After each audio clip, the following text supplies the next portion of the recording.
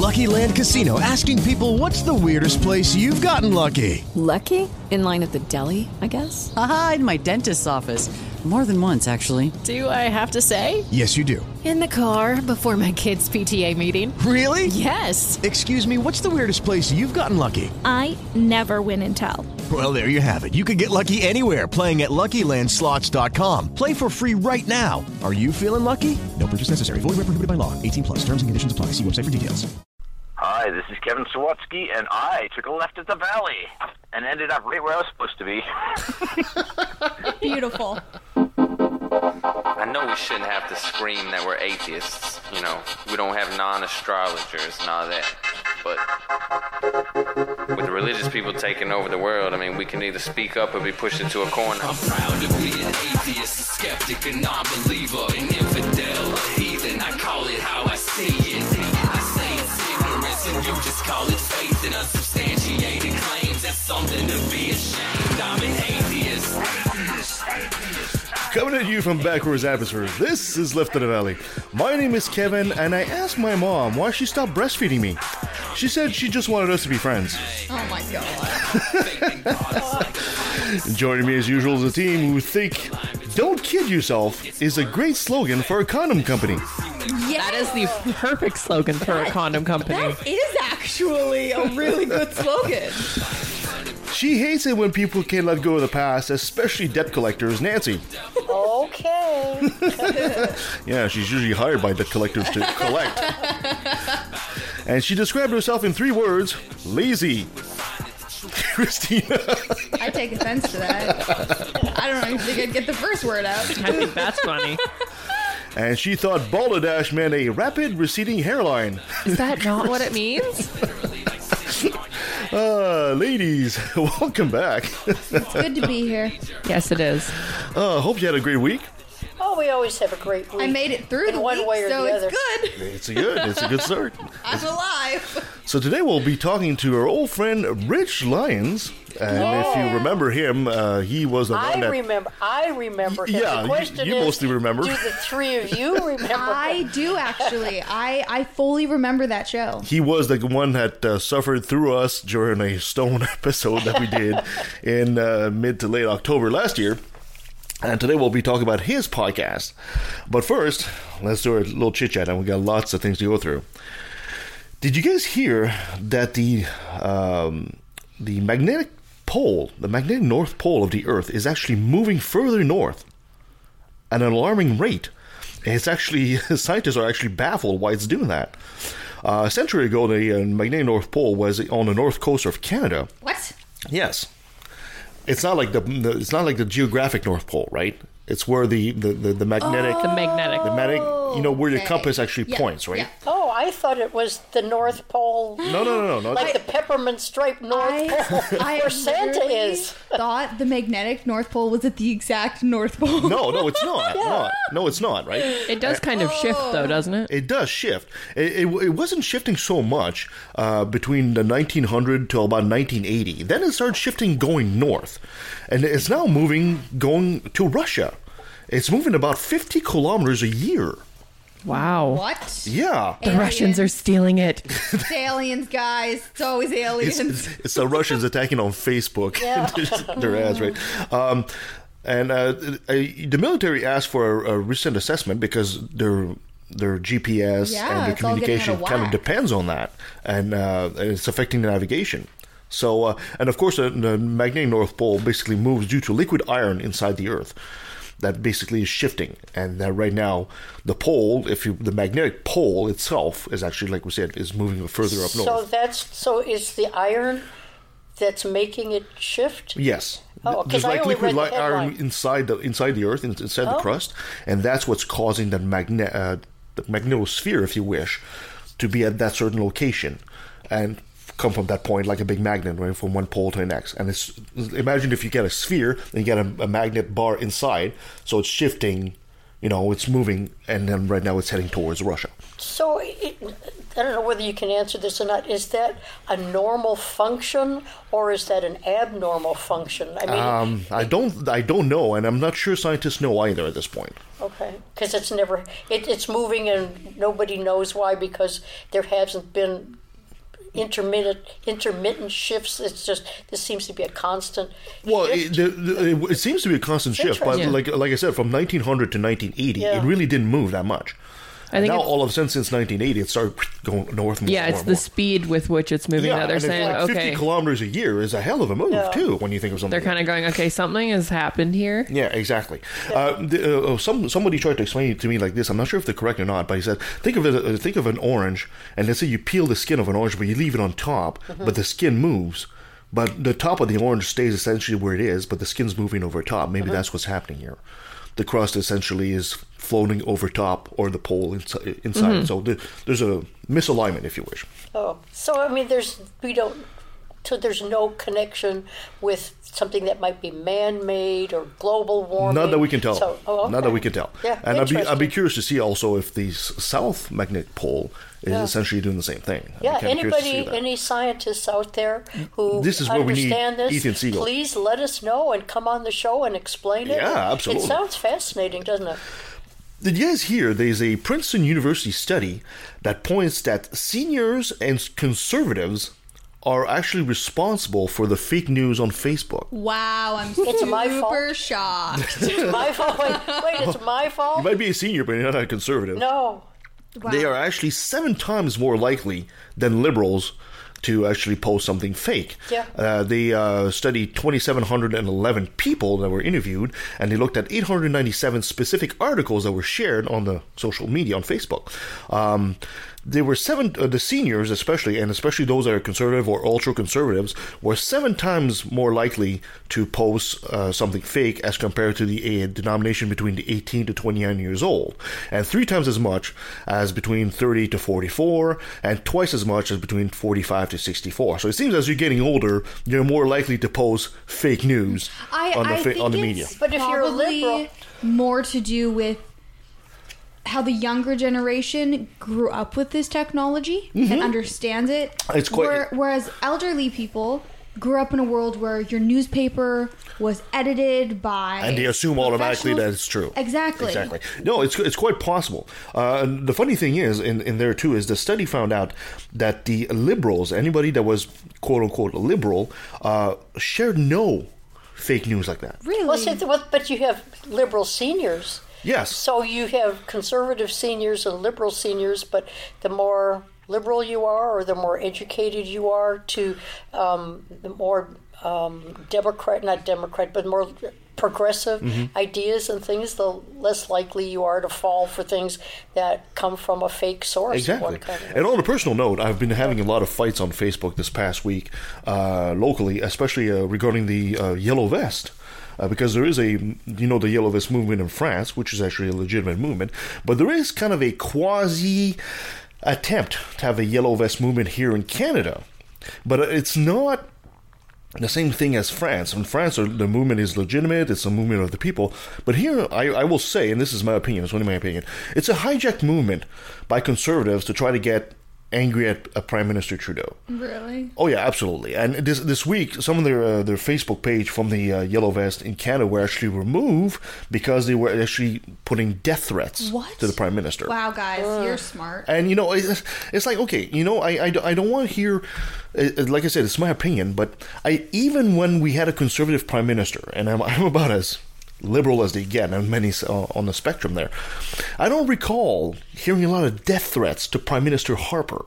So it's like all these people are saying, there's just as many bad on the left as on the right. I'm sorry, that's not true. And that study actually proves it right here. The conservative movement is dying, and humans are more progressive, like we've always said on the show for the longest time. So, and I think this is their last refuge, is to basically lie.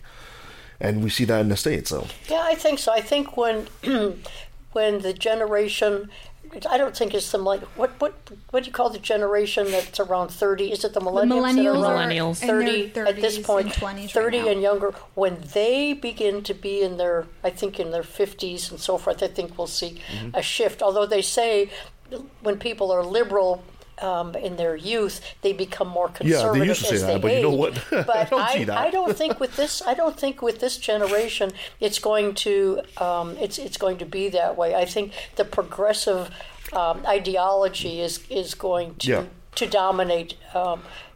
Which is a good thing in terms of our outlook. Yeah, I think personally the conservative movement. We could do an entire show on this, but I think it's going to be self-destructive at some point, and it's just going to stop in this present incarnation. Did you guys hear that repeated radio signals are coming from the galaxy 1.5 billion light years away? I haven't. Cool. Aliens. It's always aliens. They're radio signals, and they're repeating themselves, and they're essentially flashes that last only like milliseconds, but they have the same energy as apparently 12 months of sunlight, and they repeat themselves about 6 times now.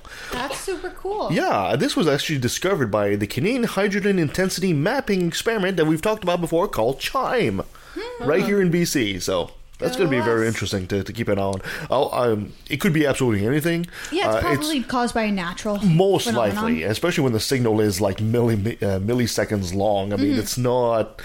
It's very unlikely that it's not like an Morse code. intelligence or something like that. Yeah. Still cool though. It is pretty It cool. is cool. If I was to say a robot killing a robot, would that be roboticide?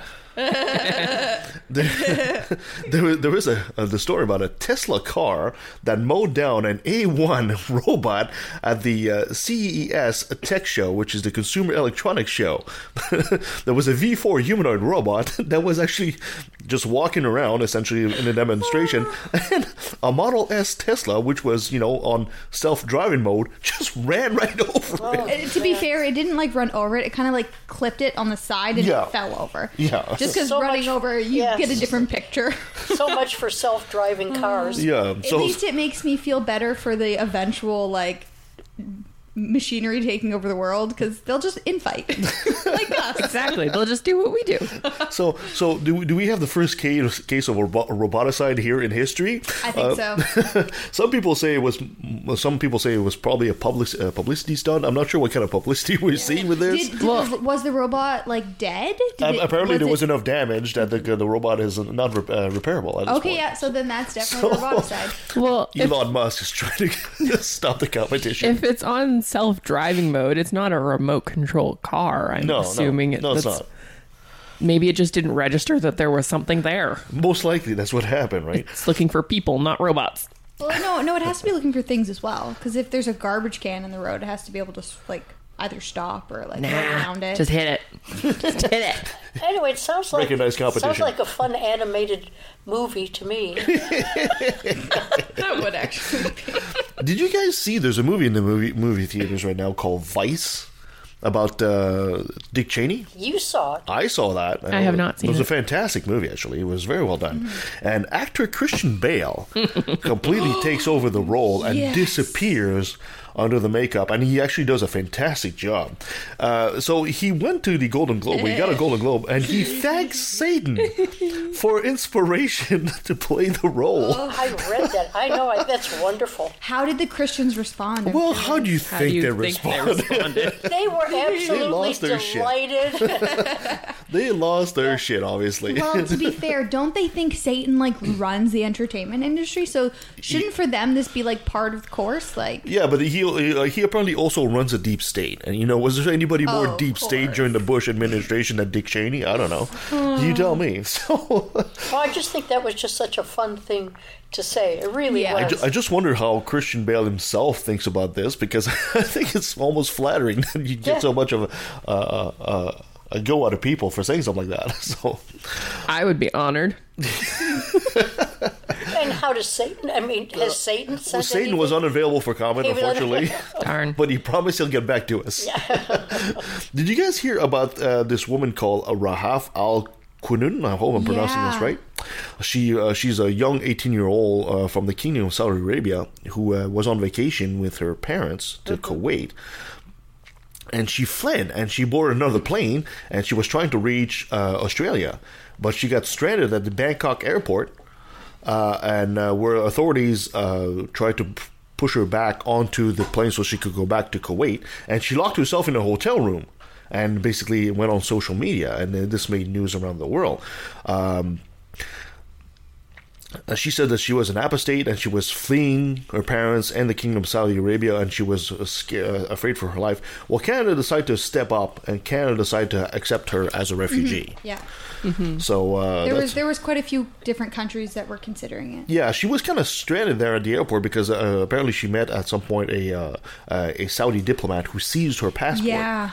So then she was really kind of stranded there in Thailand. And how old was she? 18. Yeah. Can you imagine how scared? Oh yeah. She obviously was a girl who was brave and scared, with a great deal of control, and had to, watch her behavior all of the time. And here she, whatever it was in her mind that said, I can't live like this anymore. Exactly. And the chance that she took, and how she, I don't know, maybe she planned it, or at the last minute she had a run for freedom, but.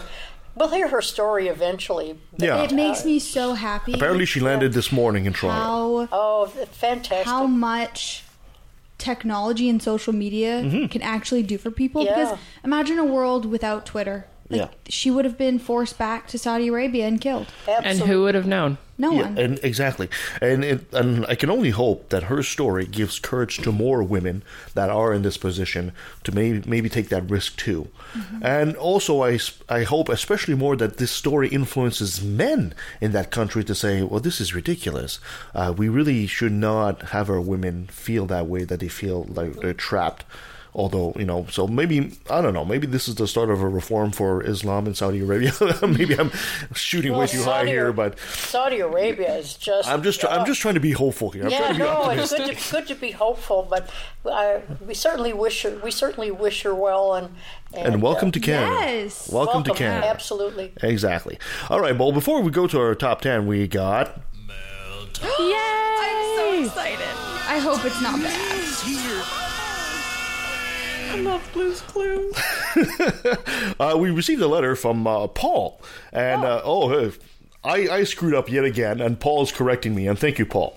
So he says, Dear Left of the Valley, I would like to say that I enjoy your show very much and always look forward to the next new episode. By the way, he's from Australia. This is a listener from Australia. I must also tell you that in your December 16th episode, someone mentioned skating in Ottawa, and what we're looking for is the Rideau Canal, which is used for skating in the winter and not the Ottawa Hall River. And he's correct. Huh. So fantastic. And that was my mistake there too. How could you, Kevin? I know. I feel so bad. I'm being corrected by an Australian on my own country twice. It's like, oof, this is humiliating. But you know what? He's correct. He's absolutely correct. Also, in the December 23rd, which was our Christmas special, Kevin insisted that Banff is in British Columbia. Kevin, do your homework because Banff is in fact in Alberta, and he's right. He is right. Now the mistake. We know that. We misspoke. But thank you, Paul. Hey, no, I wasn't. Yes, it's in Alberta. And I made that mistake. I made that mistake, and I explained the mistake because Banff National Park is essentially on the border between. Yes. And when it crosses into British Columbia, Banff National Park, it's still a national park, but it becomes under another name. Yeah. But the national park basically overshadows the border on both sides. So, but Banff, actually, the city of Banff is actually in Alberta, and that was completely my mistake. No, I think we were talking. Thanks, Paul. I think it was my top 10 that initiated that because we were talking about gifts to the world from Canada. So, Paul, if you've been a visitor to Canada before, next time come on to British Columbia and we'll welcome you here on the show. Paul, thank you so much for correcting my dumbass. I really appreciate that. So do I. That's great. We love you, Paul. Yeah, exactly. All right, well, speaking of top 10, Nancy, you ready to go? Yeah, I've got, I think a little different. Every week I say, I think I've got something a little different because I try to make them all different. But this is from a blog called Urge of Creativity. And it's the 10 best nonfiction books of all time to read before you die. Ooh, so this is a subjective list. I'm you excited. may have a different one, but this is a lot of food for thought, so we can go over them and see if you've read them or probably not. Books that you would like to read. Nonfiction. The first one I bet you guys have heard about, but probably not read, except for me. I doubt whether you've read it. The number 10 book is A Feminine Mystique by Betty Friedan. I have not. And this is a book that when it came out, when it was published in 1963, the women that I knew who were in their 30s and 40s and had lived the life of being a housewife or going to college and having their education interrupted or being told, you got a choice. You can be a secretary, you can be a teacher, you can be a nurse, but if you try to be anything else, it's an uphill climb. So we were brought up in the 50s, and by 1963, many of us, had put the dreams aside and were raising our children. And when we read The Feminine Mystique, it was explosive. And we thought maybe this is something that we could maybe become something more than we were. And I was a member of the Unitarian Universalist Church at that time, and groups of us read the book and had it in our laps and had these discussions. And I can't tell you how powerful this book was to try and educate us to, sexism and feminism and trying to break out of the mold and become who we were. It was so powerful. I can just picture you at that age, saying, I'm not going to be a secretary, a nurse. I'm going to be an assassin. Right, that's right, goddammit. It's an uphill battle, but I don't care. I think we all thought of the same thing as we were going through it. I'm like, that's when Nancy decided to become an assassin. That's when I started looking for Uzis. Instead of shopping for bikinis, I was at the gun store looking for Uzi. But even though it's dated, and even though it's 1963, when you read that book, you really understand the movement of feminism and how important it was to our life. It's really good solution. I doubt whether you'll really read it, but it is one that you can see the elements of revolution. Yes. On every page. It was a fabulous book. Anyway, going on from the number 9 is by Maya Angelou, called "I Know Why the Caged Bird Sings." Okay. If you haven't read anything by Maya Angelou, this is very autobiographical, but her life and her poetry and her expression about life and about racism and things like that are just they're poetic. They're just beautiful. So anything by Maya Angelou is worth reading. That's for sure. Is she still with us, or is she gone now? No, she's gone. Yeah, she's gone. She's gone. I thought so. Yeah, but that's two women in a row. So number 8, we'll take in a male author, the autobiography of Malcolm X. By Alex Haley. Well, that's really interesting. And Malcolm X. Yeah, he was an explosive figure, a polarizing figure in his time. And human rights, a human rights activist, and there have been books and movies written about him. So to understand, the civil rights movement, people really should read. What a lot of people don't realize is every peace movement has the polar opposite in the same movement, right? Martin Luther King had Malcolm X. Gandhi had, there was a more violent option. I think his name was Singh something. I forget the name, but every movement, and this is why eventually the authorities would rather deal with the peaceful one than deal with the more violent one.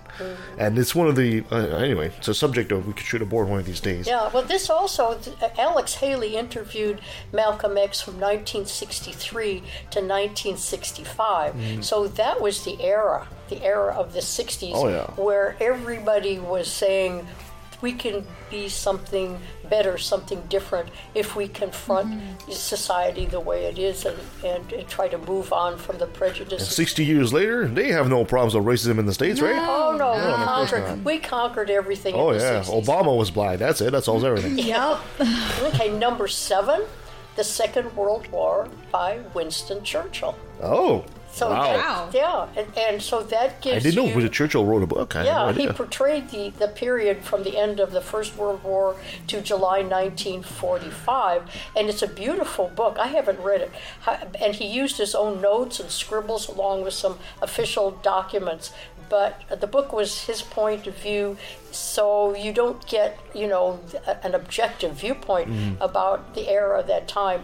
But it got the Nobel Prize for Literature in 1953. And if you rather want to take a quick look also at Winston Churchill through movies instead of the book, which of course I recommend you go for the book, but there's also this very nice movie with Gary Oldman playing Churchill called The Darkest Hour. Oh, that's right. Which is actually very, very, very good look into Churchill as well. Yeah. Number 6, The Civil War, a narrative by Shelby Foote. So if you've seen the Civil War on PBS, the documentary, Shelby Foote narrates in that, and he's a beautiful storyteller. And for those Americans, it gives you an in-depth portrait of where we were and why we are where we are, where the U.S. is now. So it's a extremely well written book for insight and knowledge about the American Civil War. Anything Shelby Foote wrote is worth reading if you like history. That's not everybody's game, but these are books, nonfiction books that will stimulate you and educate you in one way or the other. So that's always a good one. Number 5, A Brief History of Time. Yay! By Stephen. I've been waiting for that because I knew you'd get a good response from that one. Which I believe I have here somewhere. Have you read that one? Yes, I have. Yeah. What did you think of it, Christina? I loved it. I really enjoyed it. His ability to translate his excitement of the world and the universe. And let's face it, when you were reading it, you were reading it with the voice of the computer, right? No, I was. I was imagining Hawking saying the book, but in his voice, No, I wasn't. But that I should read it again and have that in my mind. Yeah, there have been 4 editions of that book, and it's well. I have it here. Yeah, what a personal story as well as a scientific, background and knowledge, that there isn't, in that guy for sure. Number 4, In Cold Blood by Truman Capote. Oh. I read it. That book has gotten, accolades from so many different areas, and from literature and also from history, and the way he transcribed the book, how he did it personally. And he did it with Harper Lee, who wrote To Kill a Mockingbird. And they were friends. Oh, really? Because they're both Southern. Not that they were both Southerners, so they had to be friends, but they had a lot in common. So this was in 1959. And it deals with the murders of 4 members of a family living in Kansas. So he flew to Kansas with Harper Lee. They investigated the case, and they talked to neighbors and peoples and gathered the details, and they worked on it for 6 years, and he published it in 1966.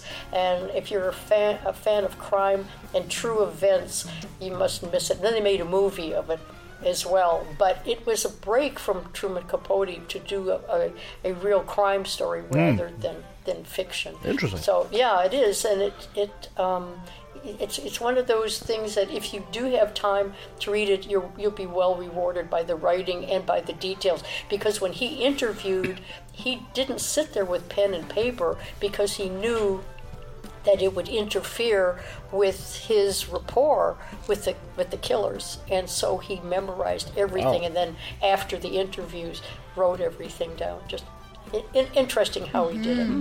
Number 3, this is before your time. All of these are before our time. Boy. Sorry, say that again? Yeah. The title? Pardon? What's the title? Black Boy by Richard Wright. Oh.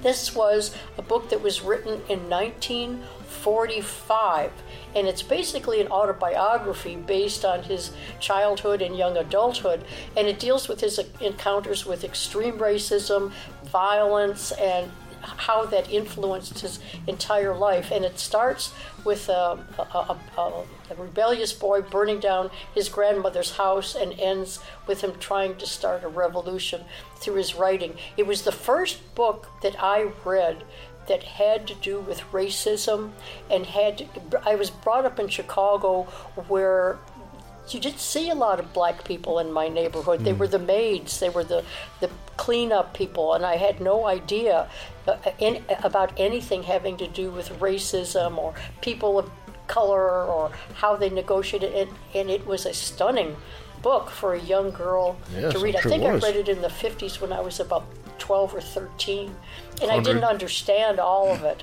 but it was a very powerful book, and I think it still would ring, true at this point to see, okay, this is the way the world was in 1945, how far or how has it changed? How if I could get my tongue working, it would be great. But not how far that we've come. So it's an interesting book for comparison. Number 2, The Diary of a Young Girl by Anne Frank. I think we're all reminded. This. Yeah, it's so sad. Yeah. It's just so. My issue is I am already really depressed, so it's like I try to use reading as an escape from the world. So it's really hard to read biographical stuff that's depressing because it just makes me not happy. Yes. I mean, she had hope, and to read in real time, you're really almost in that attic. You're in that spot with her. You're just sitting with her, and you know the ending, but you just you wish that it hadn't happened. It's a very sad book, but it's a good one to read. Number 1, believe it or not, according to this blogger, is The Interpretation of Dreams by Sigmund Freud. Really? I don't know whether I put that one as number 1 or not, but it's interesting. Well, I could see the value of this book as to you're essentially the baby steps of psychology. Yeah, but so much has been improved on it. Yes, but he got so much wrong. Yeah, but I'm not saying look at the book as a reference manual. Look at it as a historical novel in a way how they were trying to unlock the secrets of the mind. I could see that value. Yeah, okay. Yeah, 1899. Yeah, and it still holds up. It has gotten somewhat controversial, and not everybody believes it. But as the basis of psychology and how people negotiate themselves, in the world through the explanation of their dreams, it's really a fascinating book for its time. So anyway, according to Freud, our dreams are our own unfulfilled desires that we attempt to fulfill in our own unconscious mind. So, anything that has to do with psychology, weird desires. That's the granddaddy of the book. So, if you don't like that book from Freud, maybe I'd recommend The Origins of Species from Darwin. Yeah. Actually, that would make more sense. Or if you but that should be on a... Or if you are fascinated by psychology, which I am, just read a newer book about psychology. Yeah. So any books that you've read or want to read that you think should be on a bucket list of books to read? Well, goodness gracious. Where to start? If we're non-fiction, I have no idea. I think a book that I read recently, which I think doesn't get a lot of credit and really should, especially in this day and age and our political realm as we stand, The Better Angels of Our Nature by Steven Pinker, which really shows that the world is not going to shit. It's not. Mm-hmm. The facts are that we are right now living in the best times in our history ever, and it's improving, and the numbers show it. Yeah. And Pinker does a remarkable job with that book. And it's one of those, because you hear it all the time. Oh, the world's going to hell, in a hand, especially from Christians. We're atheists, we see it all the time. Armageddon's always around the freaking corner again. Get the 9th Armageddon, your 10th one is free. I have a few punch sheets already. But when you read that book and you look at the numbers and you take into account history as it was, and we truly are. I mean, think about it this way. We are one of maybe 2 generations right now on this show, and you guys are probably the second or the third generation, I would say, that has never actually had to go to war. And any generation before that was a fact of life. You would go to war at some point. Mm-hmm. Yeah, because for us, people choose to enlist. Yeah. Today, there are some people... Today, to go in the army that's the only is way a choice. To go to war is a choice by a country. But back then, it was an inevitable fact of life. You know, you were going to... In medieval times, for sure you were going to end up in battle. Well, you know? Before that, any time before that. So... Anyway, we could go on right off on everything. Though for us as women, this is the first generation we've been allowed to, if we want that to. Too. Yeah. So, thank you, Nancy. That was a great list. Mm-hmm. Yeah, it's a good list. Anybody that has books that you think would add to the list, send them. Come on, Paul. We're waiting for you to send in your send in your recommendations. I think the only non-biographical story I've ever can remember reading, like about someone's life, was Glass Castle, and that spoke to me on a deep level because I also I'm not familiar with that book. It's a woman who came from a very troubled home and childhood, and her family was just messed up, and I'm like, I understand. Yeah, there's a lot of book about the what things women had to go through. The recent one I read was from INRCLE, Infidel. Mm-hmm. And that's which is her story, and it's wow. She went through a lot. She went through a lot. She did. So she'd be a great guest on our show too. Yeah, you never know. All right, my dear Kirsten, you ready for another brilliant moment? I sure am. Brought to you by religion. That's right. All right. So you would think that Christians would jump at the chance to see their Savior represented in popular media, right? Of course. Of course.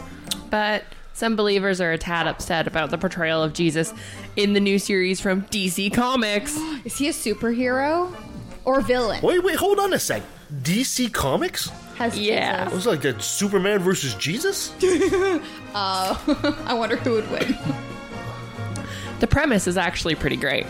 The superhero is Jesus, but he comes back to Earth only to set the record straight after seeing how many people have twisted his words. This is amazing. That's brilliant. The series, called Second Coming, and written by Mark Russell with art by Richard Pace, I want to read this. comes out in March, just in time for Easter. Oh my gosh, I would read this. I know. According to Comic Book Resources, Russell mixed in his own idea of Christianity in the animated work by claiming that Jesus needed to return to Earth to learn how to become the true Messiah from a Superman-like character called Sunman. You know what? Oh, that sounds so good. That would be so great if it actually happened, because you could see Jesus come in and say, guys, I said I don't like figs. Not fags, figs. Figs, guys, come on. That's brilliant. I love it. Witness the return of Jesus Christ as he is sent on a most holy mission by God to learn what it takes to be the true Messiah of mankind by becoming roommates with the world's favorite savior, the all-powerful superhero Sunman. Could you imagine Jesus trying to learn Twitter? No, just let me finish. The all-powerful superhero Sunman, the last son of Chris Bex. Oh my god. But when Christ returns to Earth, he's shocked to discover that what has become of his gospel, and now he aims to set the record straight. The comic description reads. You know what? If Jesus was anything the man he was depicted at in the Bible, he would be shocked at being back today. And he would probably go to the U.S. and be labeled a terrorist. The first thing, I'm not white, guys. I'm not white. That's right. And then he'd be probably thrown into, what is this hippie and, this socialist trying to turn. I know, right? Oh, Kirsten, when it comes out, you're going to have to get a copy of it. Oh, yes. And do a review. Mm-hmm. We're going to have to do that. Yeah. That's such a great picture. You're looking at a picture of he's putting a loaf of bread in someone's mouth. While Sunman chokes someone out. Oh, it's hilarious. I'm looking forward to a buddy that. cop comedy with Jesus. That'd be great. Pretty much. That's what the cover looks like. Could you imagine them setting Jesus in front of YouTube and him just falling down the YouTube? Oh yes. Rabbit hole. Oh no. Him ending up on watching Rick and Morty. No. This is probably where Armageddon would start. I think he'd be happy if he stopped at Rick and Morty. Alrighty. Moving on. And I'm kind of looking forward to that coming out. Oh my gosh, me too. For sure. I should pre-order it. A woman wrote to the 700 Club on Wednesday to ask Pat 700 Robertson. Club. Oh, hold on. Let me get comfortable with this. For advice about the gay porn she found on her 13-year-old son's iPad because he's really the expert. Here's what she wrote. Hello, Pat and friends.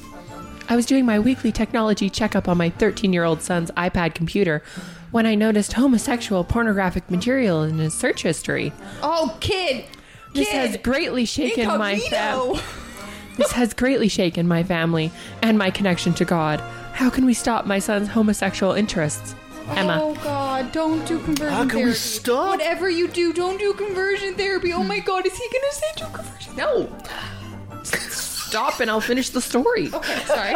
she's almost, I can almost picture her with a bag of popcorn hiding under the covers. No. Oh my God, how is it going to turn out? No. She'll have the paper bag of hyperventilating. Yeah, because conversion, like, your kid's going to kill himself. Don't do that. Don't do that. Robertson's response began decently enough, talking about how boys that age will be curious, and then descended into chaos. You should do it with the voice. The boys that age are gonna be Have you actually curious. Watched the 700 Club, Kirsten? No. Oh, you are lucky. I grew up on it. Oh, you poor How am I not surprised? Yep, on Joy TV. Why would I want to watch it? Yeah, true enough. Well, look, kids are curious about all kinds of stuff. I mean, 8, 9, 10-year-old boys, they're interested in all kinds of things, so they're exploring stuff. I think, how can you stop it? I think what you need to do is to cut off that particular avenue that's coming into him, because somebody's trying to seduce your son and they shouldn't be sending homosexual or any other kind of sexual material on the internet. Does he understand it shouldn't how be Google done. works? I thought he was going to say, when you went to cut off, I had a different picture in my mind. I thought, oh my God, no, he's not going there. The one that caught me is that particular avenue that's coming into him. Yeah, that's right. And so, but is it out there? Yes. How do you stop it? Well, you really need to find some technological way of cutting the cord on that one, because that's not good for him or you. He really doesn't understand who Google works. And he didn't blame it on demons? I mean, he's a little off his stride. He's probably getting to that. He's probably warming up to that. Boy views porn on the internet. Pat Robertson thinks boy is being groomed to be an actual gay. Or by an actual gay man. Not even in the same ballpark on that one. But this is what happens when you ask for tech advice from an 88-year-old man. He can't be 88. He's got to be like 8,800. Yeah, exactly. Well, it's just talking about this. They thaw him out of a fridge every week. This current life of 88. So, the problem isn't the kid looking up sexual material online. I promise you that's going to happen. And the kid will eventually learn how to clear his browser history. Or use incognito. The problem here, the bigger problem I see, is the mother doing a weekly technology checkup on her son that involves going through that browser history. Wait. He's 13, and there's a lot of stuff he's going to look up that mom's better off not knowing about. Is that bad to do to your kid? What? Well, my God, I would be such a helicopter parent. I would be doing daily. I'd be like, okay, what are you doing online? Okay. Oh, I have to explain this more, though. No. Okay. Let me talk about... okay, I'm going to just interrupt my own story here. What we're going to do is we're going to educate any said children that we may or may not have on proper internet safety. Yes. Because for me, I'd be terrified that they would actually be getting groomed online. Because I've experienced that, and it's like horrifying, and it's like, don't do that. Don't touch it. We're not going to do what this lady's, what it seems like this lady is doing, and just going through his browser history every single week to see everything that he's been doing. Because honestly, that's just going to create a whole lot of trust issues if there isn't any already. If you find anything questionable, you can talk to your kid about it. Like, hey, like, what were you trying to find? Like, why did you go into this? And like, if they're like, oh, I was trying to look up this thing, and you can use it as a topic starter, and you can talk with your kids about the sex talk and stuff like that. And use it to open up avenues and create trust. Not just going through their stuff. Never just go through your kids' stuff. What percentage of parents overall do you think go through their children's browsers and check their internet I don't think it's a lot. Connections? Do you think like 20% of the parents? Do you think mostly religious parents? Do you think parents who really want to establish trust and say, I'm letting you know that you've got your smartphone or you've got your tablet, but here are the restrictions because you're too young to understand these things unless we can explain them to you. There's definitely boundaries that you need to have. I think tech-savvy parents are more likely to go through. Yeah. People that are not tech-savvy don't understand how to do, especially, I think this generation coming up understands the dangers of the internet. Yeah. And how easily things can be taken advantage of. Oh yeah, absolutely. Because the thing is, going through the browser history isn't really good telling, because especially kids can be taken advantage of on apps like Instagram and Snapchat, like those, like people who are trying to actually take advantage of your kids understand technology, know how to get to your child. Yeah. You know the irony where they are. You know the irony in all this is while she's doing this, the kid's going through his mother's internet browser, and he says, the 700 Club? Really? You think about me being taken advantage of? Yeah. Come on. Pretty much. You're giving the money to a freaking So overall, you're not against... No. I'm not... I know it sounds restricting or making or having boundaries for children? Oh, God, no. No. Because... Up to what age? For me... I think it depends on the maturity of the child. I would continue doing it, honestly, until they moved out. Until they were No, okay, let me explain this. Till they were 17, 18, until they were an adult. But I would do it differently at different ages, but I would always keep the communication with what that child is doing online. I wouldn't... if they're 16... Oh, I would have hated you at my mother. That's my mother. Yeah, oh, God, but again, I to be fair, I, as someone who has... I've been taken advantage online before, myself, so I am terrified of a child going through that experience. So I would be so hyper vigilant, because I'd be like, no, don't talk to anyone. Fair enough. If we ever have kids, it's going to be an interesting roller coaster ride. I'm going to tell you that one. Just as long as she doesn't pull away his iPad and give him the Bible, I think that kid will be fine. When a child's older, say when they're 15 or 14, 15, I'm not going to be going through their history. I'll talk to them and I'll make sure that if they're talking to people online, they know who they are. Yeah. That they're not talking to random strangers or people who are liking their photo and being like, oh my gosh, you're so cool and awesome, because people who actually want to take advantage of your kid will pretend to be kids the same age and get to know them, and then it's horrifying. And I just want to say, I'm not against monitoring what your kid's doing. I'm just saying, first of all, you should educate them on the shit that goes on in our world, and also do it in a way where you're keeping that communication open and not just taking it and going through their history, or just doing it behind their back and then just waiting for them to be like, I looked at this and you've been looking at this, so do you want to talk about that? And bombarding them with that. Yeah, and if your kid... It can be difficult because you have, kids, say 10, 13 to 14, 15, they just mentally don't understand the danger at all. Yeah. You can explain it to them.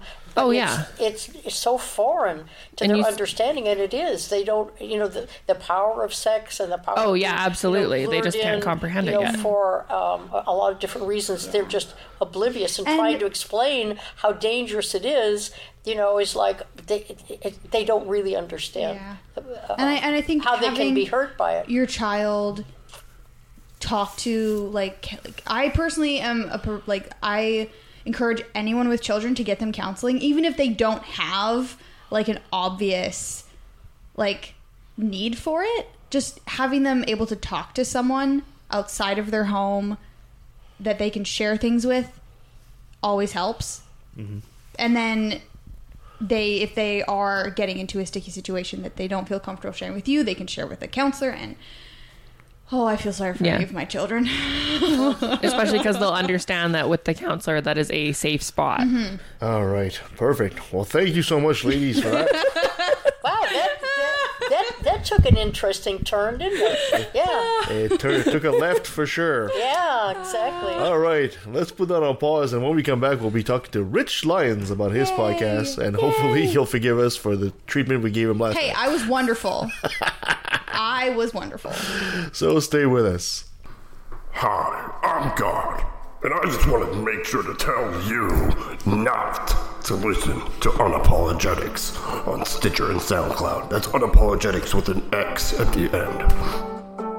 But, yeah, definitely do not listen to this show. I mean, I swear to me, alright, I will murder my son. Well, I mean, I kind of already did that, but just don't listen to this show, okay? Hey, Lucy. Can you not call me that, okay? We already went over what my name is, okay? It's Lucifer. Alright, look, Luce. You want to come with me? I'm gonna go fuck with this guy, Joe.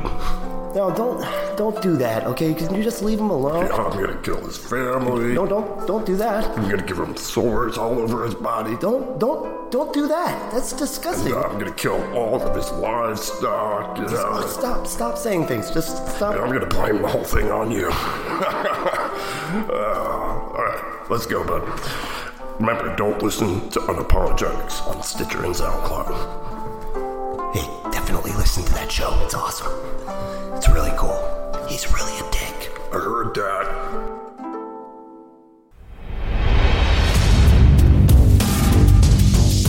In a world torn apart by a lack of reason,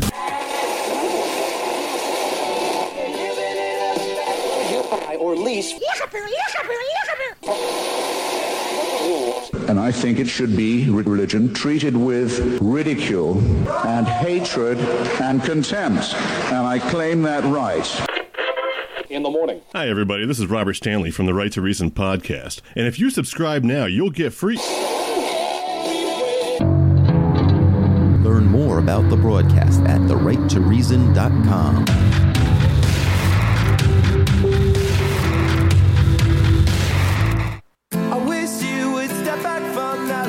My friend, you could cut ties with all the lies that you've been living in. And if you do not want to see me again, I would understand. I would understand.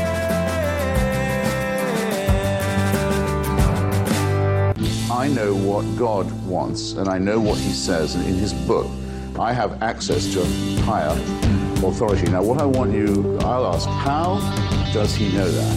And by what right does he claim to know the mind of God? And if you were a serious spiritual person, wouldn't you think it was a bit much that someone said they could come before you and tell you what God wanted?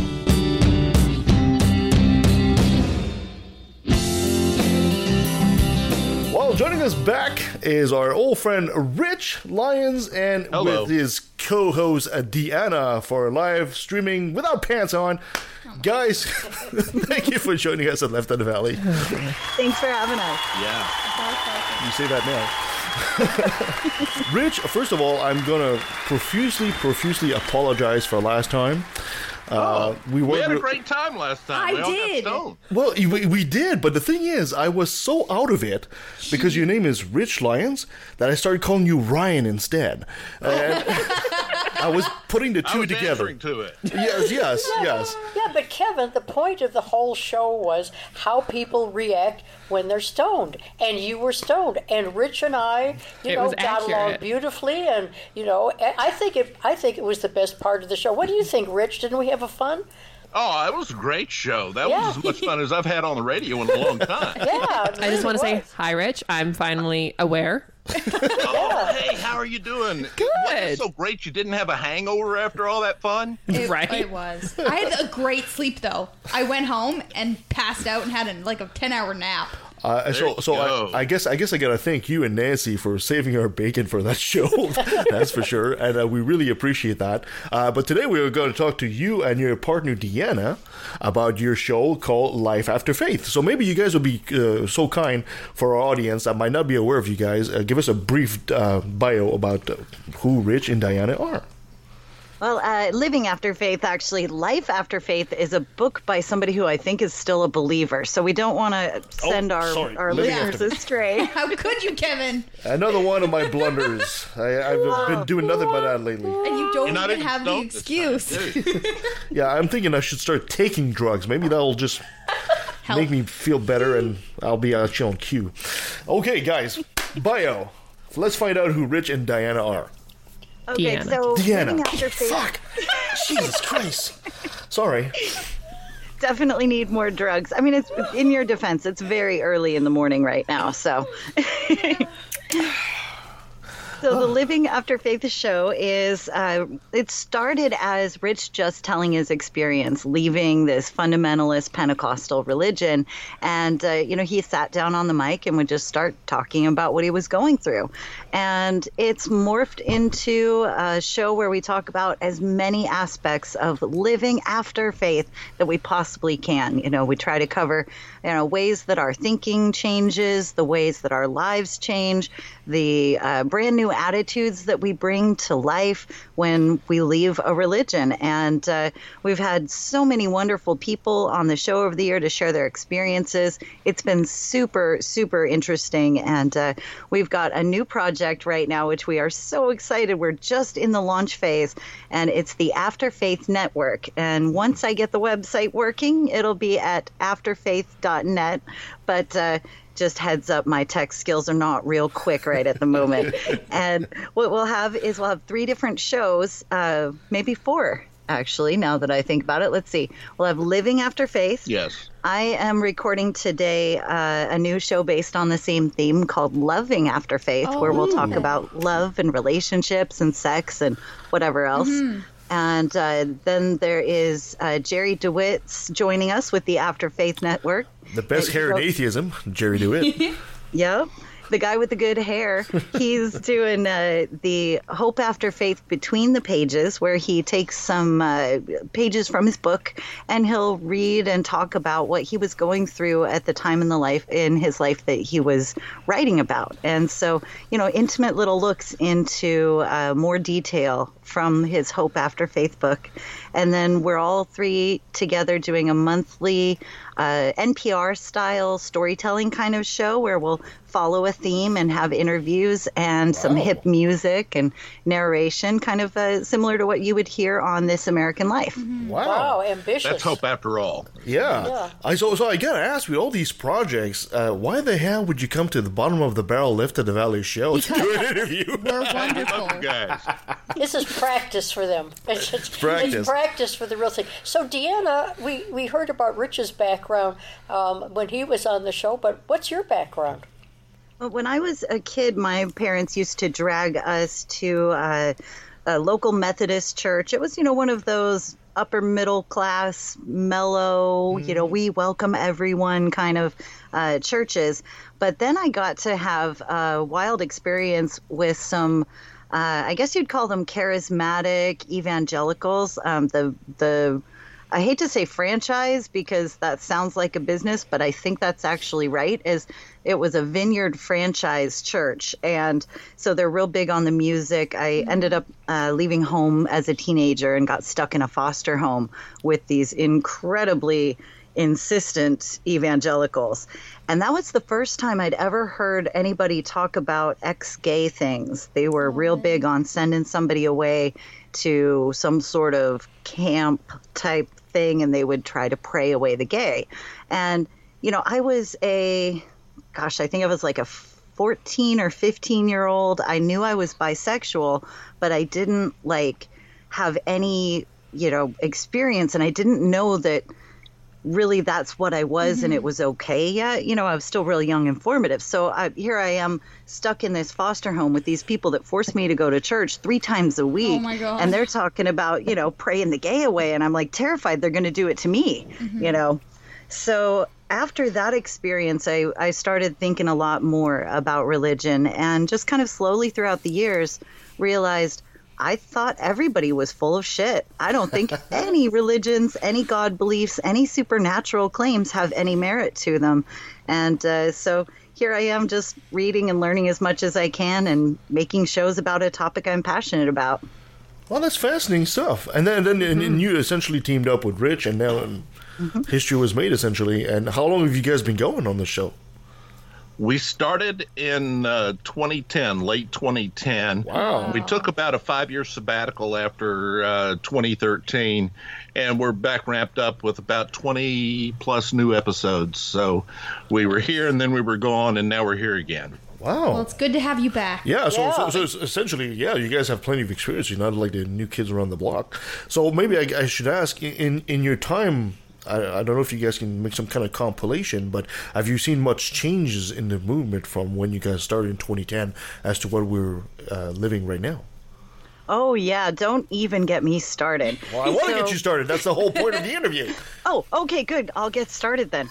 So when I first started getting into atheist movement stuff, it was like a lot of people right after 9/11, and you had people writing books and speaking out and using the terms atheist and, starting to talk about the very real and very in-your-face harm of like extreme religions, because that was, very much what 9/11 attacks were about.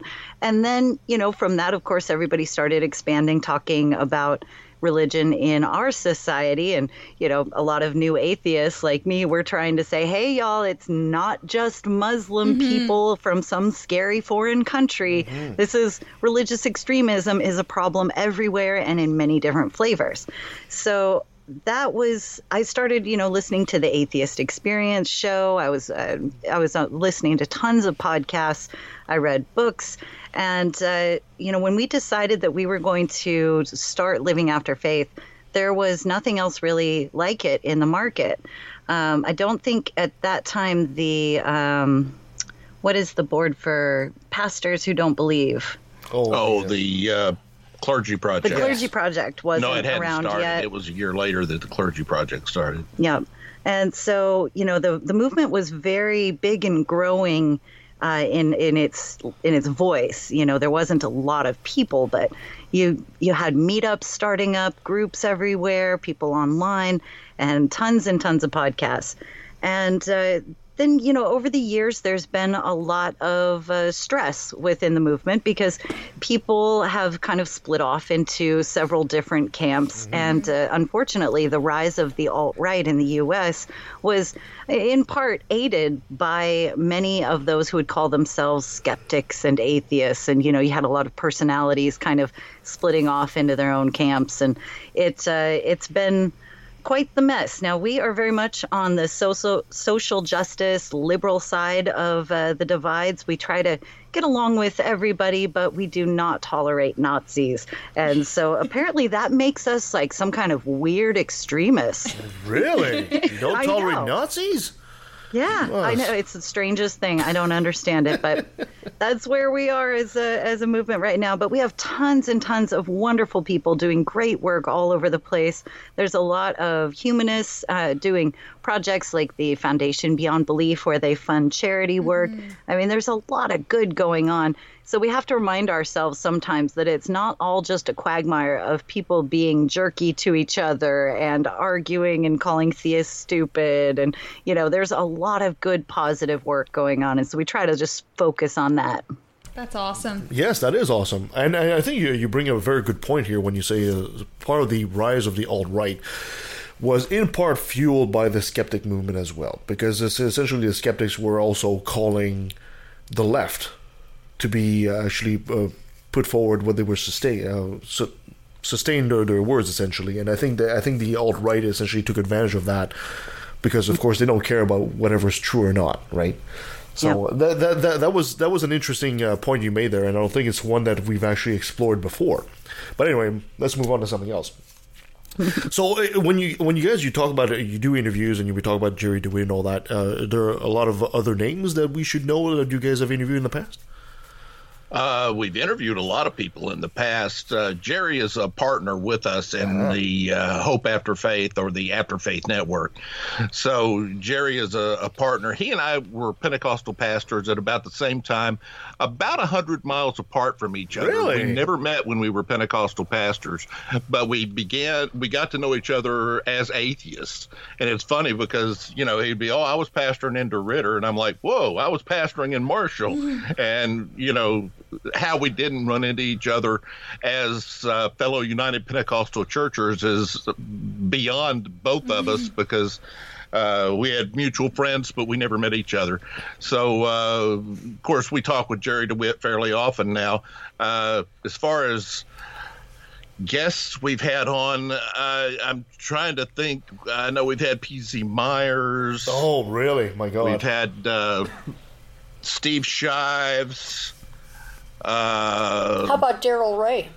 Daryl Ray. We started a lot with Daryl Ray. We were actually at one time the official podcast of Recovering After Religion. Oh, nice. And Daryl Ray, back in the first, before we reinvented ourselves here in the last year, well, we were the official podcast of Recovering from Religion. So we've had Daryl Ray on numerous times. He's a great guy. Well, yeah, we have too. I hope you guys can get that mantle back. That'd be great. Oh, that would be fun. We'll have to think about it. Yeah, it's something we haven't really wanted to pick up on. We want to be independent and do our own thing this go around. Well, because if you decide to go for it, just tell Daryl that if he doesn't do it, he'll have to do an interview with us again. And he might say, okay, fine. I capitulate. I'll give it to you. No, we love Daryl. We love Daryl Ray. We're just doing our own thing this go around. We worked the thing with them the first go round, and that was exciting and good for everyone. But this is just our own attempt to see what we can do on our own. I'm glad that you say you and Jerry worked together, Jerry DeWitt, because I met Jerry DeWitt several years ago. He was nothing short but a Southern gentleman to me. He was a fantastic guy. Super polite. All you had to do is put him in white clothing or something like that, like Colonel's outfit. He would totally fit it, right? He's like, I can totally believe it. He was wearing a blazer and everything. He was a great guy, and we had him on the show 2 years ago. We need to bring him back. We need to find a reason to bring him back. So excellent. So your show is back on, and you guys are rolling ahead. Is there anything you guys were looking forward in the future? Some of the guests you need to bring on. What we're doing now that we've got such a broad platform, we've got the daily show with Jerry, we've got 2 monthly shows and a weekly show. Living After Faith is the weekly show. With it, we're trying to broaden our base a little bit and maybe even do multiple interviews in a single episode where we can take a topic and have several people from different perspectives on the topic come on. And that's something that we're really looking forward to now, is being able to, rather than just have a single interview and the show be a single interview show, which we'll still do some of that, of course. And there'll always be interviews in the shows, but it'll be a chance and an opportunity for us to add more people and get a little deeper into the subjects that we do cover. Yeah. I mean, if you guys need a Canadian perspective, we'll be more than happy to lend our voice to your show. Seriously, like that. We need to have you guys on. Actually, so you guys when we get down here, we should schedule a time to record and have you guys on us. Yeah. You, like Nancy said, you guys are busy like 24/7 with all these shows. My God, where do you put all the time in there? That's a lot of work. I think a lot of it is our inherent laziness. We like to actually get things done by doing sort of a set it and forget it method, to steal a phrase from one of those food companies advertising on TV in the 80s. So, things like our Twitter feeds and our uploads, I like to set everything up so that you don't have to mess with it ever again. So websites, etc. We're still kind of working on that with this incarnation, but the principle is to do the most with the least amount of action, i.e. laziness. Yeah, I can totally understand that. Guys, in the current political climate that the United States are in, how do you guys feel about the future of atheism? You think we have a bright future? Because a lot of people are depicting a pretty negative image right now. Where do you guys stand there? Right now we've got this faux evangelism or faux evangelicals. Trump is not an evangelical. No. Trump is, I doubt, even a Christian. No, he's human. He's using the evangelicals and the church as a political tool. And I think right now they're getting a lot of coverage because politics and religion are working together, so they're getting a lot of coverage. I really think long-term atheism is growing, and atheism is eventually going to overtake the church as to which is larger. Atheism is the largest growing religion, if you want to call it a religion. They do for statistical purposes. So for stats, atheism is the largest growing belief system is a word I choose and like better. So still in the U.S., atheism is the largest growing belief system. The churches are seeing steady decline, very strong decline, especially as the millennials just turn their back on the church. So where the church goes from here, I think the church has to do some very serious restructuring, or they're going to just fade to a very minor background. Yeah, I totally agree. Not a powerhouse, just fade back to something the way, kind of like, you still occasionally do see a horse and buggy every now and then. But if you were to go to the Chevy dealership and try to invest in a horse and buggy, it's just not, your whole system's not going to work. They don't have pooper stations. They don't have all the stuff they used to have back in the horse and buggy days. So it's just not going to work. But they'll still have religion, but we'll look at it like a horse and buggy. Oh, isn't that quaint? Isn't that cute? Wow, they still keep a horse around. That's so sweet. And that'll be about the effect that it has. I really think that's where it's headed. I'm sorry. Now from now on, I will always equate evangelical with a horse and buggy. Pooper station. That's just brilliant. So, well, there's a lot of horse shit going around on that side. Yes, for sure. So, in your show, what has been the most exciting topic that you guys have really enjoyed? Yeah. As far as, let me tell you about one particular show that I did, and it was with Robert Parham. He is, I'm not sure, he's in Florida, and he has a title with one of the atheist organizations there, and I don't want to say the wrong organization or title. Yeah, I think it was a humanist organization if he's not on the board or president or something. Yeah, and he is on the board of the Clergy Project. I was interviewing him, and he was telling me about a very dear friend of his who was also in the ministry. And this dear friend of his happened to be gay. And he was telling how this dear friend of his was going to treatments where he would sit in a chair and they would connect probes to places on his body. And they would show him pictures, and whenever his body had a response, he would get shocked. Oh my God. With a painful shock, to train him that having homosexual responses is a wrong thing to do. And we talked to Robert Parham in episode 51 of Living After Faith, and to hear him tell that story, Daryl Ray called me and said, I'm in tears. I don't know how to deal with this. It was just to hear that story. And that's what we try to do with Living After Faith, is bring people to that place where they tell you something that hits you in the feels, that makes you make a decision. How do I feel about this? Or at least causes you to say, I need to think about how I think about this. I need to think about, wow, I never thought about if someone, can you possibly think it's a choice when you've got this guy being hooked up to electrodes, trying to save his job and his career and his life, and make all of that happen because he just cannot be gay? And can you say, well, just choose not to be? Yeah. But you can't say that because it's not a choice. So a lot of where we try to go with Living After Faith is to get into that place where it gets inside your brain, where you've got to make a decision or think about something that maybe you haven't thought about before, or think about it in a way that you haven't thought about it before. I think it's even more distressing because when you hear a story like that, this is the kind of thing you expect to read in a history book from things they would do in medieval torture. And you're thinking, wow, this is 2019 and this is happening now? Exactly. That's the distressing part about this. Like, God, are we so barbaric still? Yes. Yeah, because of religion, right? We are. Terribly unfortunate to say. Yeah, absolutely.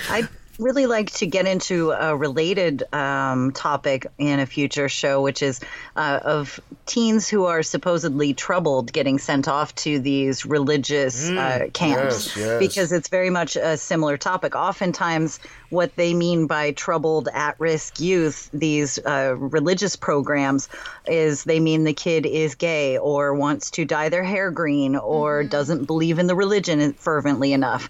And so, similar to the Jesus camp story, which really exposed people to how terrible this kind of influence on children is, I think I would really like to get into the topic of teens being subjected to this kind of stuff, because it can be incredibly traumatizing for them. And, I want to shed a light on it so we can hopefully get some attention toward topics like that and help people understand this is a real big problem and we can fight against it. And what's even more mind-blowing about all this is how the religious influence can insert itself as some kind of an expert opinion. It's a bit like these people that say, well, oh yeah, I'm a sex addict. Oh, okay. And then of course I'll use Daryl Ray because Daryl Ray is just great for that. And Daryl would say, well, who diagnosed you? Oh, my priest. Well, how the hell is he an expert in this? And people don't stop for half a second to think about this. How the hell is your priest, your pastor, or your rabbi an expert in sexual matters all of a sudden? Exactly. They're not, right? That's astonishing. Wow, good point. Marriage counseling. How often do you have people going to various churches where before they get hitched, they have to go for pre-marriage counseling with a guy who's never been married? In some cases, it's people who are celibate in their churches, like Catholic priests, but even pastors who are, married in their church and it's okay with them. These aren't people who've been married a bunch of times or have any experience with relationship counseling. They're literally just giving their opinion because they're somehow chosen by God to do something. It's wild. Religion puts people up on a pedestal kind of for their God and makes them experts about things they know nothing about. And it is incredibly distressing. To put that into proper perspective, I was a pastor for 20 years. 10 years of that, I was a senior pastor and would do that kind of counseling. Now, my marriage was an absolute disaster during the Pentecostal years. Don't know if you've heard this, but my story has been circulated pretty well. During the 20 years I was married, I had sex 12 times. Wow. Oh, wow. That was what our marriage was like. And you can just draw from anything. I mean, that's all you need to know about it. It was just horrific. And, so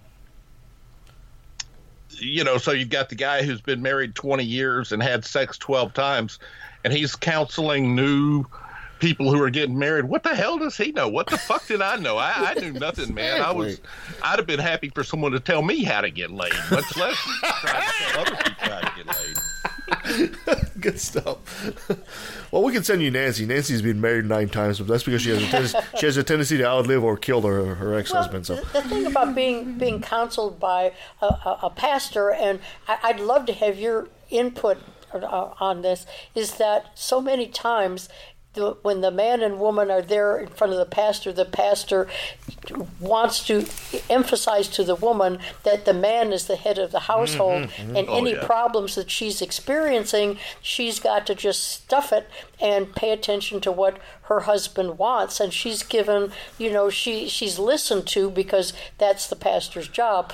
But the advice that she's given is mostly to just knuckle under and go along with it. How did you treat those kinds of problems?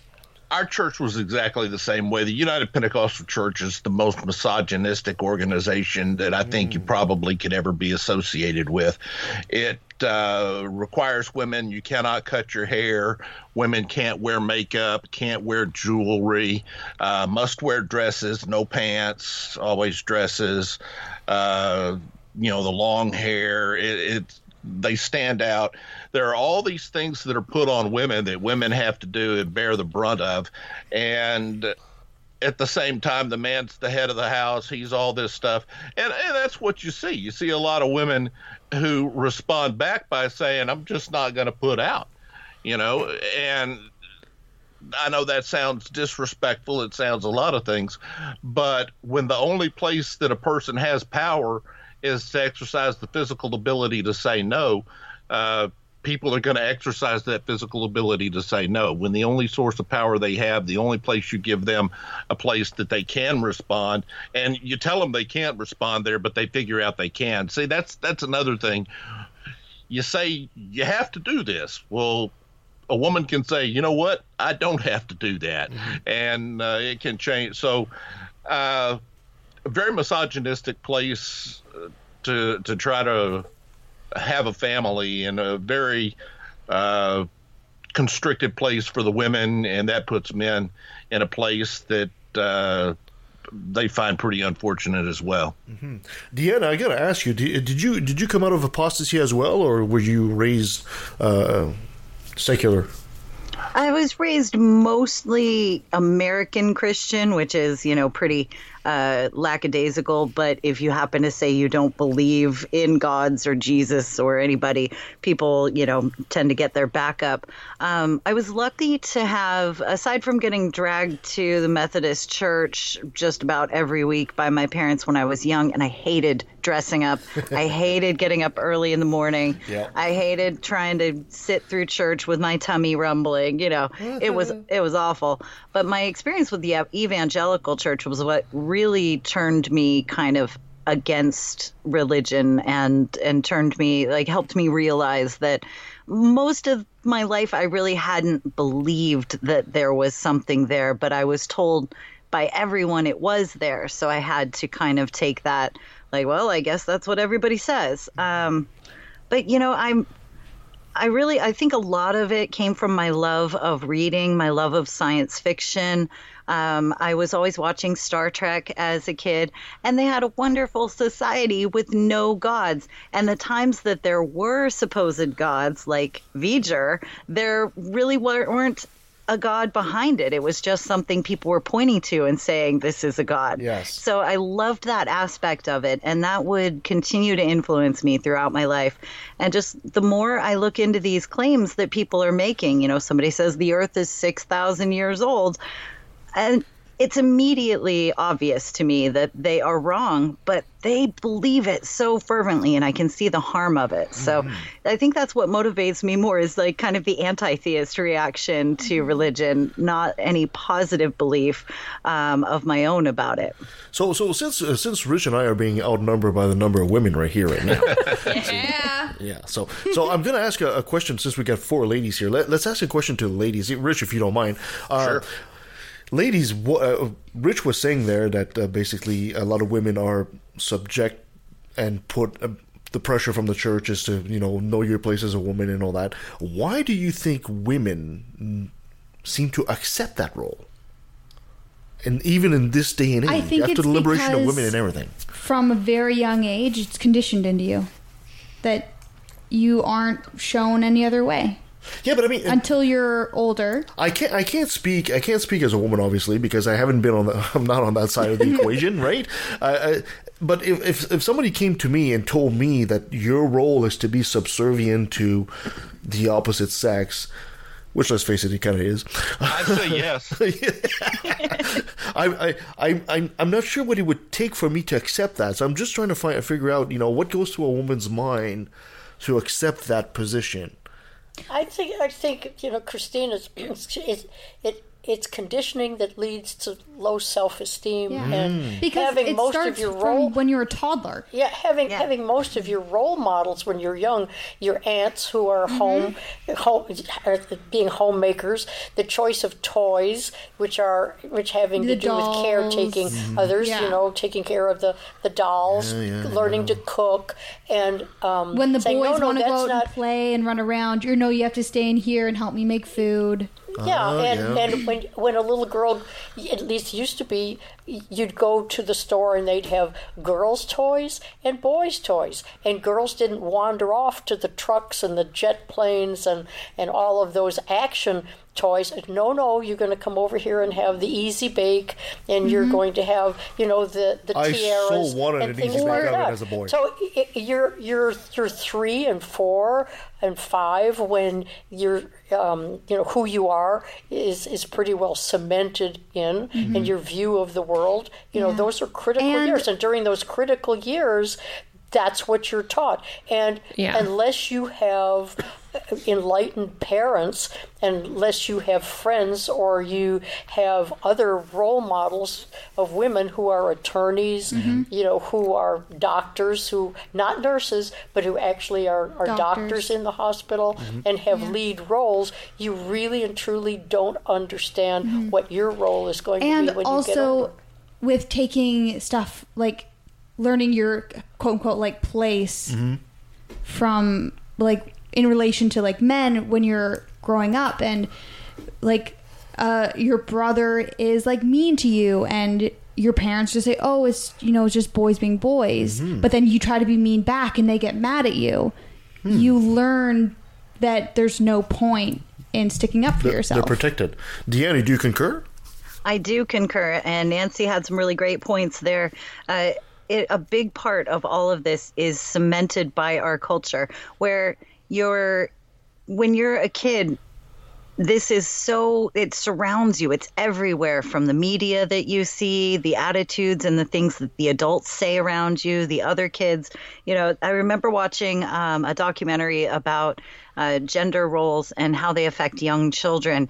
And they started asking kids as young as 3 years old, boys and girls, asking them they'd give the boy like a pink shirt and say, here, you can have this pink shirt. And he would go, oh, no, I can't wear that. It's a girl's shirt. And you could see like how strongly these roles are imprinted on people so young.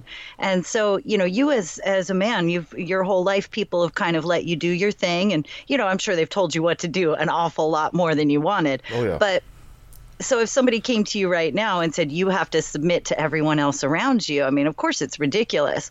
But when your whole life you're told that, not directly, but through every form of more subtle communication, that you have to be not in the way of others. You have to keep them happy. And sometimes there's violent consequences. Like, I can't tell you how many times that I have told a man he was doing something wrong in a very gentle way, and he got very angry and attacked me for it. How likely am I in the future to say, hey there, man person, you're doing something that is hurting me or whatever? Because I'm not going to risk that, right?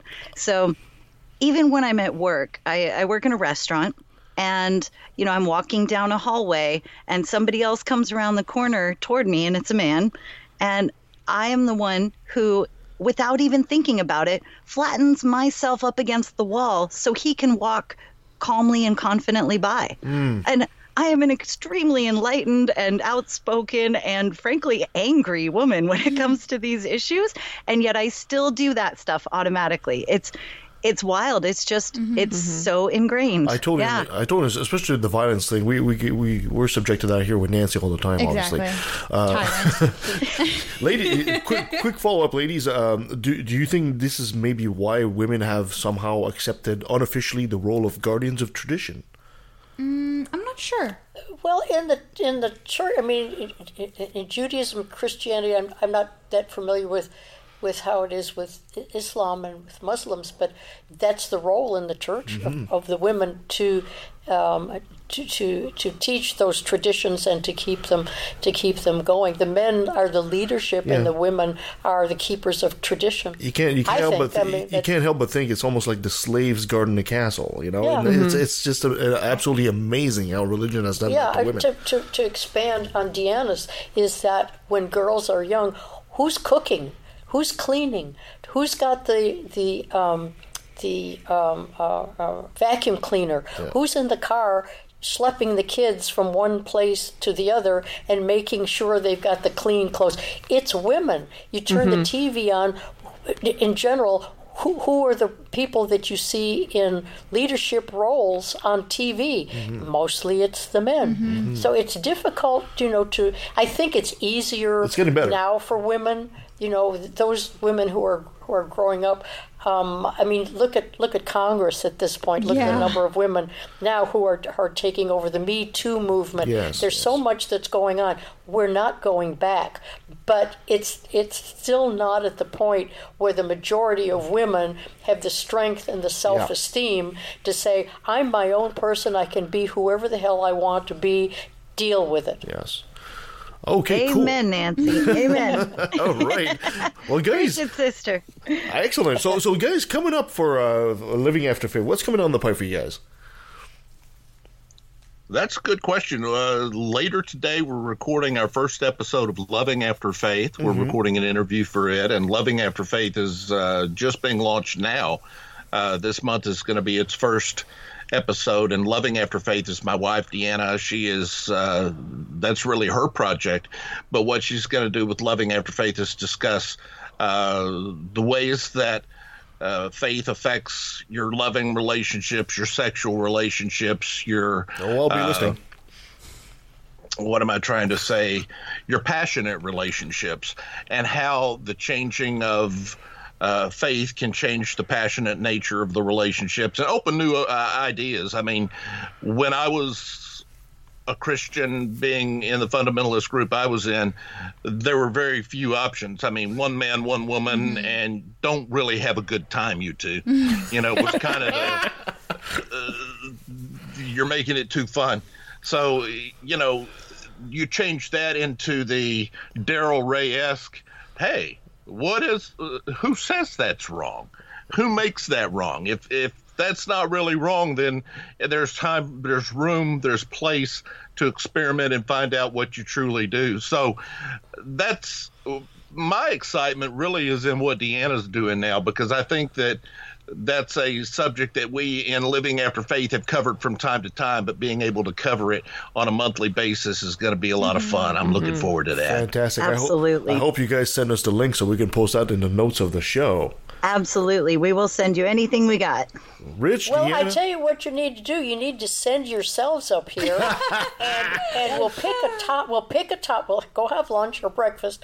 We'll pick a topic, and we'll just have a good time enjoying each other's company while we do the show. We'll just kidnap them. They'll just become Canadians. Don't even go back to Seattle. Who wants to go back? I would love to be a Canadian. I would love to be a Canadian. It's wonderful. United States is something of the past. Wonderful. It's, you know, that country's falling apart. Come back up here. We'll take you to Timmy's and introduce you to Timbits.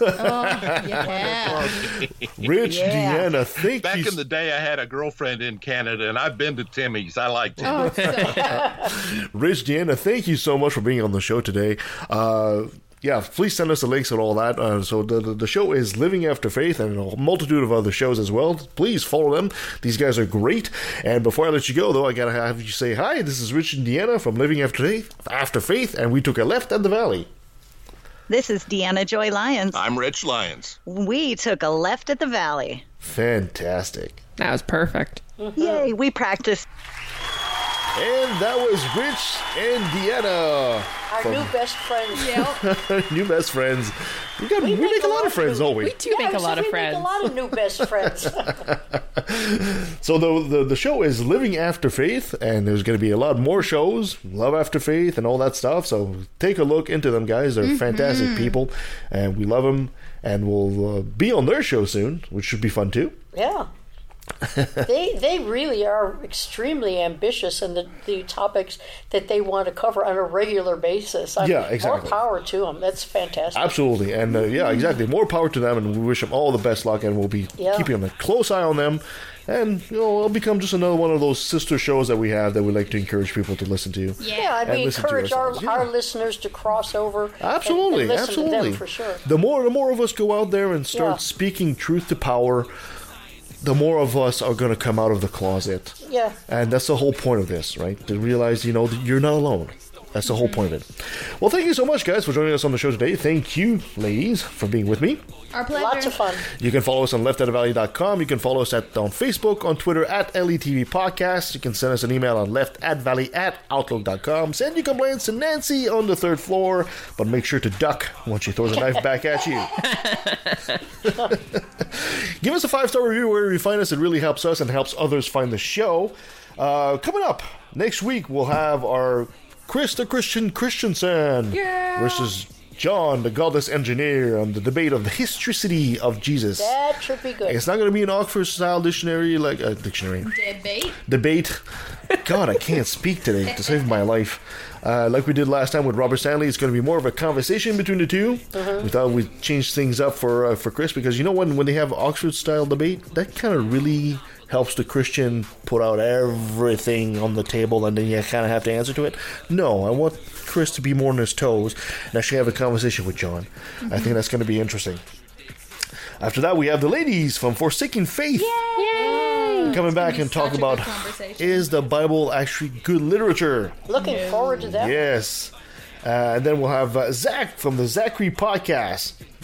Zacrilege Podcast. He'll be with us. And then, of course, after that, we'll have the legendary Matt Dillahunty. Waiting for that one. We'll be closing the month of February with the guys from Godless Heathen Podcast. Oh, yeah. That's going to be fun, too. We better get a lot of sleep before that one. Yes. And then, of course, we get into March, where we'll be having our 5th year celebration. Wow. 5 years of Left of the Valley. Can you believe it? No, neither can I, actually. You know, when we, and I say we, although it was your show and I was only on it for a while, but did you envision being here 5 years? No. This show is... We thought, what, a year if it goes well? If it goes well, you know, and 2 because I'm stubborn. And it just... 2 for sure. Yeah, for sure. And it just, you know, it really has changed my life. My life would not be at all where I am right now if it wasn't for this little show. So, God knows. Yeah, and I agree. It's much better. We're actually approaching close to 250 episodes, I think, now. Wow. I know. It's amazing, isn't it? Yeah. So, anyway, thank you so much, guys. Anything else we need to add? Thanks to the listeners for keeping us going. Exactly. Yeah. And thanks to the listeners for correcting our mistakes. Yes. We love you, Paul. Thank you to Paul. Thank you so much, guys. Until next time. The system is broke down, working backwards in the only action or tactic I'm not putting out there 3 more podcasts just to compete with them, okay? I have my hands full with this one. See, the secret is that I outsource all of the work to the men in this group, and then I just, lay back in bed and talk about sex with people. So, Hey, my kind of girl. Hell yeah. You gotta fight those gender roles. That's the thing. They already do that to me here, too. So, come on, guys. Sorry, honey. We just gotta train you for the next generation. It's important to balance these things out. We'll be living in a world of Amazon women ruling over men. Death by snow.